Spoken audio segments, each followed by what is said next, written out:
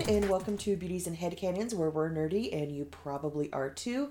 I'm Tegan, and I'm here today with Lindsay, and we're here to talk nerdy about Moon Knight. Now, my own husband and I did an episode together on Moon Knight when the first episode came out, and I've just been absolutely hooked ever since. Lindsay's seen it. We have thoughts. We really wanted to talk about it together, especially now that the season has ended. So, I know that, I've gone into the series, obviously not really knowing that much about Moon Knight other than what my husband told me. So he was able to fill in a little bit of details here and there, but overall, I think the series was still a good segue into a character that I think in general, the MCU fans aren't really going to have, that much latent knowledge of, not unless they've been reading comics, So yeah, that's pretty much going to be this episode today. We're just going to talk about the series, the story, the character, the characters, all the characters that were involved in here, and all the actors who did such a lovely, lovely job with those characters, and what we thought about it, and what we'd like to see in a second season. If we're hoping we're going to get a second season, I'm pretty sure we are, but yeah. Okay, so what's the first thing we want to talk about? Well, I think we have to kind of dissect first, at least, the character of, the kind of main protagonist, protagonists in this case. We first get introduced to Stephen Grant in episode 1, and, we kind of start off about in the same boat as Stephen is. We don't really know what's going on, what is happening, and we kind of learn, the whole story as it unfolds with him. So Stephen is kind of feels like the vehicle with which the audience is kind of along for the ride with, and I thought that was a really, really nice way to start off the series and introduce the whole, dynamic of him with Mark and with Khonshu, because like I said, an average MCU fan who doesn't really read the comics isn't really going to know anything about Moon Knight or about this character, Right. Unlike, the Hawkeye really series. What's interesting about that perspective... Oh, sorry. Yeah. Unlike, with the Hawkeye series where it's we know Hawkeye. And, we have at least heard rumblings of Kate Bishop, with Falcon and the Winter Soldier, we know Falcon, we know Bucky, we know all these characters, so it's not like we need a whole, introductory course on them. But, now that we're getting into new characters that people don't really know a whole lot about, it's a really nice way, I think, to kind of introduce it. So what I think is really cool about that perspective is that we are kind of used to the omniscient perspective, right? Because we get to see what's happening in every other place simultaneously, even if it's not exactly at that time. We do eventually get the whole story, and for this one, even episode 6, we still don't really have the whole story per se as to what's happening and what's going on right now. And spoiler alert, I guess we didn't even do spoiler alert. If you haven't watched the whole season of Moon Knight, guys, stop listening. Yeah. Go watch it, and then come back and listen to it, because this is really just me and Tegan talking about having watched the whole series. But in the last episode, we obviously find out we really don't know everything. Yeah. We only know a little bit. But it was hinted throughout the whole series, too. It was hinted every episode almost that we weren't getting the whole story, because Steven kept saying that it wasn't him that was doing something, and Mark kept saying, nope, wasn't me either. And so I guess we sort of assume at some point that they're lying to each other, that it's clearly one of them is doing these things, but we find out that it really isn't either of them. Yeah, However, sorry, I really did enjoy that, from episode 1, we only get one perspective until we get the other perspective.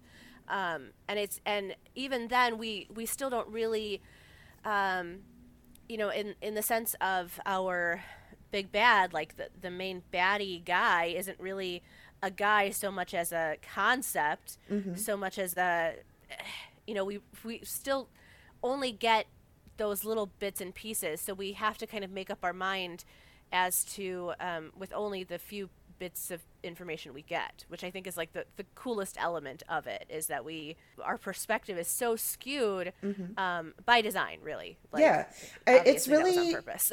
Oh yeah, it's an excellent use of an unreliable narrator where, especially at the very, very end, it's like with the like the post-credit scenes in episode 6 where we actually get to be introduced finally to Jake Lockley. And, we realize that, obviously Jake has been hinted at throughout the whole series, but when we finally meet him and we see that he's working with Khonshu, it's this idea that we don't really fully know everything that's going on, just like Mark and Steven don't really fully know what's going on. Well, right, but I also believe that Khonshu is just kind of like being a douche. Like, well, I mean, Khonshu did say that he would leave Steven and Mark. He never said that he would leave entirely. So, you know gods and their, technicalities and bylaws and stuff like that. Yeah. Yeah, he was bound to pull something. Like, Khonshu isn't just gonna totally let go. I know. All right, so favorite character? I don't know, favorite actor? Can we pick a favorite? Is it possible? I don't know. I think I kind of liked the bad guy, Ethan's character. Arthur Harrow. Yes, I think there's something interesting about characters who are essentially evil but don't know they're evil, right? And the MCU has done that to us a few times, right? Mm-hmm. Because Thanos truly believed that he was doing the right thing with the snap and the population management, as it were. But there's something interesting about this idea of like precognition and believing that a person is essentially evil because of things that they could possibly do. And it's sort of taken over a little bit of my thought process lately, especially because of something that's going on in the media right now, where recently a lawyer said that they were objecting to what someone was about to say. Like, they said something like, I believe they're about to commit hearsay or something like that, or they're about to reveal hearsay. And I was like, well, that's not fair. He didn't even finish saying what he was saying yet. But the idea of like objecting to what someone could possibly do is that like same. There's a Tom Cruise movie that did the same thing. Yeah, Minority Report. About like, so it's about like what you're capable of doing, or what you may possibly do. Never mind free will or your own moral codes, those kinds of things. And they even move towards how Stephen Grant has this high moral code that the person he embodies, including Mark Spector, is this person who has, or persons who has an extreme moral code, right? And that the shift happens when he ended up doing that missionary work, so to speak, and that traumatic event is probably what made him have that split. Yeah, at least that's the impression I got. Yeah, it's a really great study in lawful evil where, even in their own within their own code, they are subject to their own code. Like when they finally were able to get Amit to materialize, and when they were able to free Amit, and she approached him and she was like, your scales do not balance and everything like that, and he was ready right then and there to submit to Amit and be like, yes, because this is what he believes in. And seeing the depth of that devotion where he would even just allow Amit to kill him, he's like, hey, if I don't measure up, I don't measure up, but this is what I believe in and I'm going to follow it even if it means my death. So it was really a great study. I think even more than Thanos, that, a villain can very much see themselves as being in the right and not necessarily being evil, but, trying to conquer some overall good, for the future, for, humanity as a whole, and they can fully believe that and still be committing these heinous crimes. So I don't know. I thought it was excellent, and especially during that scene, Ethan was really killing it as Arthur. Just like, he's in awe, he's reverent, he's just kneeling, and even though it's like this shock of I don't measure up, it's like this immediate submission of, all right, well, that's how it is then, Right. That's the way the cookie crumbles. Yep. He's like, I brought this out, and I'm willing to stick by it, Yeah. Yeah. I was. I mean, so I have a lot of like problems with the last couple of episodes, and that's why I wanted to do an episode, just you and I talking, because like I still don't really think I know what happened. Yeah, the last couple episodes were so trippy and very kind of cerebral, because a lot of it was dealing with, bringing around Mark and Steven to accepting their shared pasts, and, basically how Steven came to be, and, how things really were. And it was something that was, I think they covered really well as far as like dissociative identity disorder and even just trauma in general. There were lots of things I could pick up and I really identified particularly with, going back over memories and seeing like, oh, like this was actually really messed up. This is actually really traumatic. Like, looking back and being able to look at it without any kind of a filter or a lens and realize the truth of what has happened and come to terms with that was really, really important for Mark and for Steven. And I think it was just a great message in general, just being able to come to terms with that. Yeah, I mean, and I was like crying, right? Like the whole time. Oh, of course, of Like course. bawling my stupid eyes out because I was so bereft with what was happening. Yeah. I truly had like so many different feelings, and because I spent such a long time in the first few episodes thinking that I hated Mark and that why was he such a derp? Yeah. And then I get to the point where no, wait, actually, this is just like it's a classic like yes, it's the classic like psychological thing where I knew that there had to be some kind of break that made him do that, but then like you start questioning, okay, so he's been calling his mom and talking to her, or has he been talking to the voicemail because she like never picks up, and that's sad. And I'm thinking, okay, but why is that happening? And so let's talk about the mom then and the thing that happened, right? Because Mark had a little brother, and something wicked this way comes, right? Yep. The thing about having a little brother is you get your hands in each other's clay, right? So he had to be the older brother. He had to be like, oh, come on, don't be such a wuss.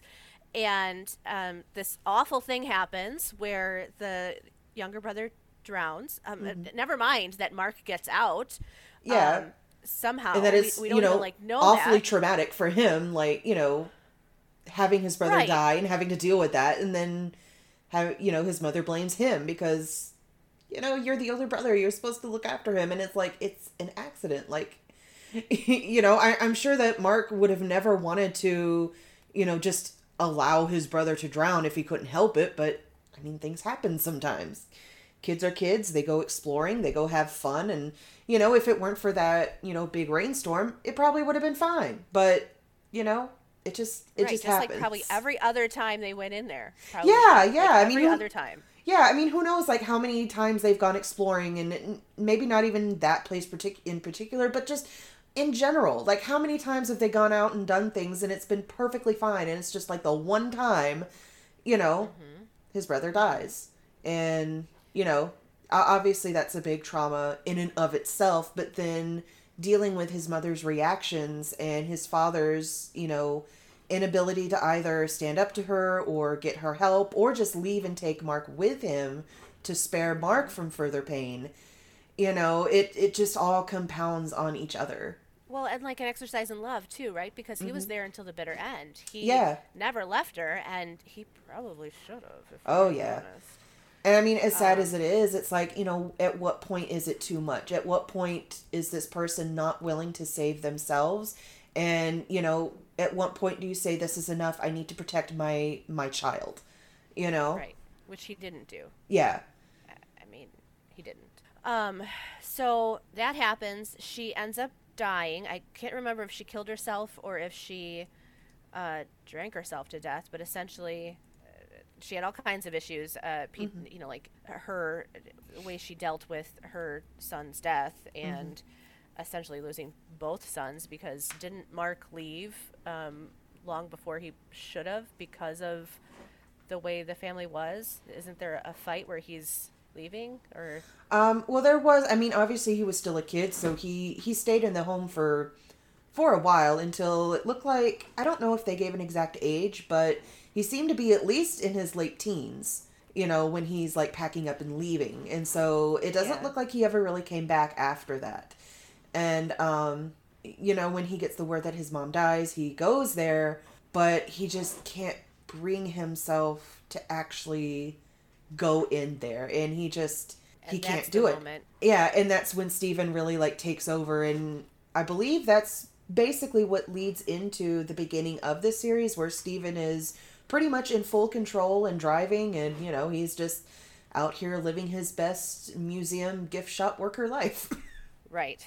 And so he was essentially a means to an end to be able to like handle all the different things that happened. Where do you think Jake Lockley came from? Where do you think he started? That's going to be an interesting question to ask. And I'm hoping now, I don't think there's been any confirmation as of yet, but from, if I recall correctly, yeah, it looks like mostly, okay, sorry, I'll let you finish, but I don't think they've actually announced like anything. Yeah, because I don't believe there has been an actual announcement, but when they initially announced, like, you know, episode 6 and everything, they said series finale, but then they changed it to season finale.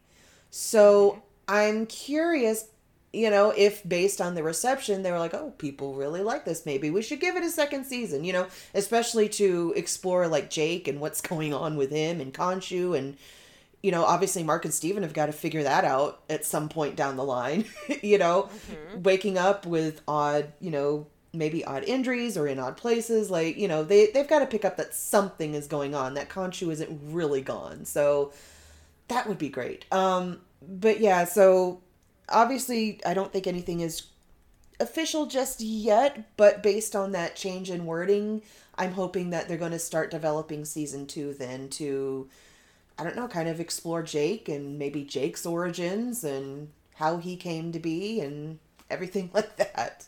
Right. And so like that's what's so interesting to me about this too is like the I always love it when things are loosely based or even more solidly based on mythology, and we know that Marvel does a lot of that. Like they're just real good at drawing from all of that as their source material. Did you and Lee talk at all about the Egyptian mythology that's in there, and Khonshu and Ammit, and if those things actually exist? Because like one of my favorite things was listening to Steven talk about the stuff that he knew, and when Layla actually was like, look, we actually need Steven right now. So. Yeah. We didn't really get a chance to, because I mean episode 1 doesn't really like delve into Khonshu or, you know, anything else involving him. Or really any of the gods. Really, I mean, episode 1 was really just like an introduction. So we didn't really get to delve too much into that, just because episode 1 doesn't really deal much with that. So let me hear your thoughts on that then. But yeah, I mean, these are all based on, you know, at least loosely based on real Egyptian gods. Obviously, there's going to be diversions here and there because, you know, Marvel's got to do their own thing. They got to make their own stories, tell their own stories, you know. Just like with Thor and Loki and Odin, you know, like in the real mythologies, Loki and Thor aren't brothers. They aren't adopted brothers. Loki and Odin are blood brothers, not like, you know, connected by blood, but like, you know, they've taken an oath to be like, you know, hey, you are my brother. And, you know, so, you know, obviously they're not going to be like, you know, 1-to-1, but they do draw at least loosely on the mythos that's present in Egyptian mythology. So yeah, I mean, and I, as the person who was, you know, into Egyptology when I was a teenager. You know, it's really cool to actually see these kinds of things like presented, because we get to see so much with like Norse mythology. We'll get to see things with like, you know, like Irish mythology, like, you know, general Celtic mythology and things like that. But you don't really get to delve too deeply into other mythologies as well. And so getting to see Egyptian mythology, you know, presented in this way and highlighted like this, I thought was just amazing, just in general. And, you know, also really great for representation as well. One of my favorite moments in episode 6 was when Layla, you know, stopped the car and like saved everybody, and she was asked, "Are you an Egyptian superhero?" And she was just like, "Yeah, I am." Like, yeah, like this is the kind of thing we need. This is the kind of representation that we need and that people want to see, evidently, you know, going by the, you know, general reception that the series has had. Yeah, I honestly, I thought it was like just really fun to see a different I don't like a different demographic, a different group. Yeah. Kind of to like know that this culmination of like good versus evil, but also sort of, I don't know, I feel like the MCU really's got like an overlying theme, right? Like a concept that we haven't been paying attention to. And I also feel like I'll eventually figure it out with everything that's happened after the snap and the shift that we are about to see happen with you know, with the whole multiverse. But that there's like a shift happening that has to do with like free will versus predestination. Yeah, and where we're headed versus where we could be, I guess. I don't. There's so much like butterfly effect stuff happening, and a version of yourself having made a choice could be bad in another universe versus how you are or how you would assume you would be, right? Because like there's the element of like people who we know who would be inherently good no matter what, like Steve Rogers, right? Yeah. Oh yeah. But given certain circumstances, given certain situations, we've also got the idea of a Loki in different universes being different based off of whatever that universe had planned for that entity. And I just think it's so interesting to me that we've got all these other characters that they're playing with, but the general gist of the main guys doesn't change. You know what I mean? Like, we've seen, you know, not to jump off of the subject, but we've seen, maybe you haven't seen it yet, but Doctor Strange, we've seen, but I mean, you do know that because you watched the What Ifs, that he did have the opportunity in What If to go to other universes and try to change things, and how that all really worked out splendidly for him. But the idea of like catastrophically changing a timeline based off of just small little changes is me running off on a stream of consciousness, basically. I know I'm trying to say something important here, but I'm losing my steam. Oh no, it comes back down to, I think, you know, just the core of characterization and working within that characterization, because you can take a character and you can stick them in a different situation and you can see how they react. But, you know, if they are that same character, you can kind of predict how they might act. That's kind of the core of fan fiction too. Like, you know, taking characters that we know and love and being able to translate them into a different situation and still maintain that level of characterization, and yet still, you know, have an accurate portrayal of that, and yet, you know, be able to witness different events with that. And, you know, help them evolve as characters, maybe in different ways even, but still in a way that logically makes sense based on what we know of their core character. Right. Yeah. Exactly. It's obviously a concept I'm very, very familiar with. But, you know, that was one thing that I really appreciated about seeing Moon Knight, was the willingness to be a little different and to set themselves apart from other series and other introductions to characters. And not willing to stick to the same old, oh, well, we introduce a character by starting at the beginning, you know, and how they, you know, starting with their origin. And, you know, like how we went with Steve Rogers and, we got to follow him before he got the serum and, getting into the army and then, showing who he really is and then getting the serum and all that stuff. We get to see that. We get to see Iron Man actually create, the arc reactor and, make his suit and even test out different suits and different prototypes before he figures out how to actually do it. Lots of the MCU characters, we get to see their origin and follow them from there. With Moon Knight, we didn't get to see that until we didn't actually get to see Mark take on the mantle of Moon Knight for the first time until episode 6, which was definitely a choice to do it that way, but it was really refreshing. You don't have to do the same thing over and over and again. You can do something a little bit different and it can resonate with people, I think, because, getting to piece together a story little bit by little bit kind of adds to an entertainment factor, I think, because one of my favorite things was watching the episode and then talking with Lee about it and, talking about our favorite things about it and maybe speculating on what this means or what that means or what might be coming next or what might happen. It's part of a whole experience. It's not just I watch this and okay, now I'm done. It's over, so I'm not really going to think about it that much. Whereas with this, it really sticks with you. It makes you think and it makes you want to think. It makes you want to know more. And I mean, that's great writing, right, in general. Right, exactly. It's just good writing. Mm-hmm. That's what it comes down to. It's like amazing what you can do when you sit down and you write something well. Oh my gosh. Wow.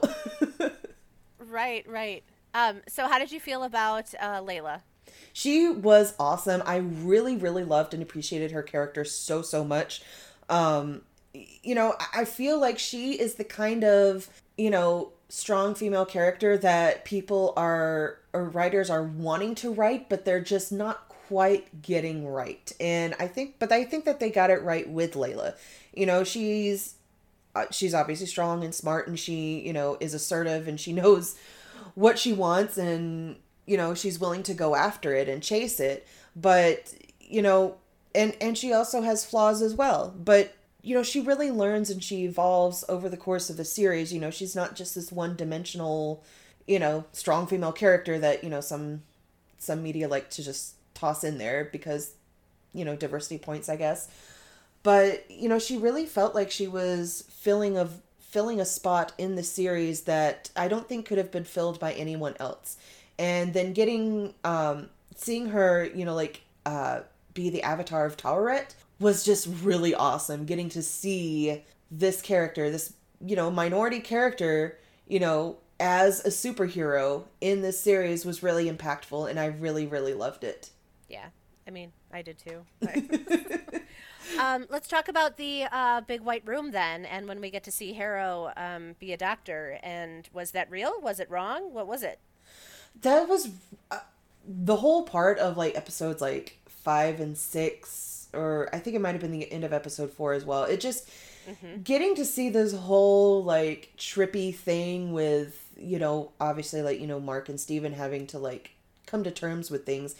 I don't think the room was real, but it was kind of Mark's extension of trying to come to terms with that and trying to move himself to where he could come to terms with that. And the choice of using Harrow as the doctor, I don't think was him doing it consciously, but it was unconscious because it was, he's having a conflict with Harrow in real life and him needing to come to terms with things is a conflict. And so he naturally, I think, projected that onto that character of Harrow in that position of the doctor because he, it reflects that conflict that was going on just before. So, I don't think it was real, but I think it was useful in him trying to get some closure, especially with Steven getting closure and recognizing that, yes, my mother is gone, and just coming to terms with everything in his past that he thought was real but wasn't really real. Right. Yeah, no, I struggled with it the first time I watched it, and then the second time I was like, okay, I see. This is the body's way of dealing with what's happening. but also sort of like a glimpse of like the afterlife, kind of. Yeah. It was in Tarot's comment about, oh, well, there are lots of different, like, little, I forget her exact words, but basically, like, little afterlives. It was really cool to see that, there's a variety even in, like, Marvel, where a person might have certain ties to maybe, I don't know, certain gods, certain cultures, what have you. And so when they pass on, then they go to that afterlife, and even though Mark is Jewish, he has such strong ties to an Egyptian god that he would end up in an Egyptian afterlife, which I thought was really interesting. But yeah, it was really cool to see, like, just the variety, because, we've seen so many different, like, representations for, like, a generic heaven, and seeing this very specific cultural, heaven that is not anything like a Western Christian view of the afterlife, I thought was really refreshing. Yeah, I had a good time, like, speculating about what my afterlife would look like after that, just kind of trying to discern what it would look like for me, I guess. I don't know. Yeah. All right, and before we close out the episode, we have to talk about the big man himself, Oscar Isaac, and his just amazing performance. I swear, like, every time you see him on the screen in here, you can tell by just body language. You can tell who is fronting. You can tell who is in control. You can tell if it's Mark, or you can tell if it's Steven. You can just tell just by the way he stands, even before he opens his mouth. And that is just, it's such an attention to detail that, I know not every actor would go to those lengths, but he did, and it pays off so well. And I don't know if you noticed as well, at the end, in episode 6, when he finally, like, stands up to Harrow and everything, or in his mind, and he's saying, he kind of fluctuates between, like, Mark and Steven, and you can hear, like, the American accent and the British accent for just a second, like 2 or 3 times. You can hear Jake's voice. You can hear this Brooklyn drawl. And I noticed it and picked it up immediately. I'm like, that's it. That's where it is. And we went back and rewatched it again. I'm like, yep, that's it. That's clear as day. It's something that you might not really pick up in your first viewing, but especially once you're aware of Jake, and especially, like, how he speaks, and you go back and watch it, it's like, oh yeah, that's him. Like, you can just tell, like, even if he's not acknowledged, even by the other alters present, he's still there. And it was just a very well done and subtle way of including all of them. No, I completely and totally agree. I love Oscar Isaacs from, like, everything else too. And he's such a, like, unrecognizable from role to role. Yeah, like, he really puts himself into each one. Yeah, and to see how different it was for each entity that he was playing in this, and for them to look exactly the same, right? For there to be the differences in his own demeanor was really freaking awesome. Yeah. I also loved the Khonshu avatar changes when it was Steven versus Mark. Yeah. I just loved the nod to the British gentleman that was going on there. I couldn't stop squealing every time he was just politely being him. I just loved it. Yeah, and that's callbacks to, like, some of his costumes in the comics as well. Like, the different designs and iterations he's gone through. I thought it was a really great and unique way to kind of bring in both of them. Bring in both of them and kind of, spin it to where, oh, well, this is Steven when he's, in this avatar state, and then this is Mark when he's in this avatar state. So that, of course, makes me think of, what does Jake look like then when he's being the avatar of Khonshu? Like, yeah, no, I was about I want to go season there 2. It'll definitely be interesting to see, because we only really got, like, him, following going to Khonshu at the end of that last episode. So we really didn't get anything more than that. That was really cool. All right. Anything else we need to? I mean, obviously, we could talk forever, but anything else we need to make sure we say? I think I've said just about all I can. Just one last note that, portraying things like mental illnesses, especially like dissociative identity disorder, is can be very difficult to do, especially when you don't have the condition yourself. But I have a couple of DID systems who are friends, and they watched the show, and they commented on some things that well, this isn't quite right, but it's not quite right for me, and other systems might feel differently. It might be accurate for them. So it felt really good to see that the validation of, at least from the people that I know, who said that, this wasn't, just a totally butchered representation of DID. Like, this was actually, well done and thoughtfully done, and, fairly accurate to, at least some of their lived experiences, and likely other people's lived experiences as well. So, real big props to them, because, things like DID or have been portrayed before in films, and it's been portrayed very poorly, and it's been done very badly, and it can definitely make you feel kind of leery to go out on a limb yet again and see something that you have, or that that you live with, to be portrayed yet again. But honestly, I think just give it a chance, because this, from everything that I've seen, everything that I've read, it's been well done. It's well written. They had, consultants on their staff to make sure that, they were being respectful and being accurate, and on top of all, the other excellent writing that they were doing. So, this is fantastic to actually finally see, a superhero struggling with a mental illness, and, kind of coming to terms with trauma, and, dealing with it and making himself stronger. And then, the real big thing for me was, at the end, when he does come to terms with this, it's not like the DID is just gone and he's just one person now. No, like, he still has DID. Steven is still present. Jake is obviously still present. He's still, the system is still intact. But they're just stronger now that they've kind of come to terms with that trauma. So, I think some writers might be tempted to write it as, oh, well, no, they're cured. Well, it's like, no, that's not how mental illness works. Not at all. And so I thought it was a really, really lovely way to incorporate, mental illness and trauma, and do it in a way that was really respectful of the character and the condition as well. I agree. All right. So with that, let's also kind of mention a couple of other things that happened this past week, right? So, yes.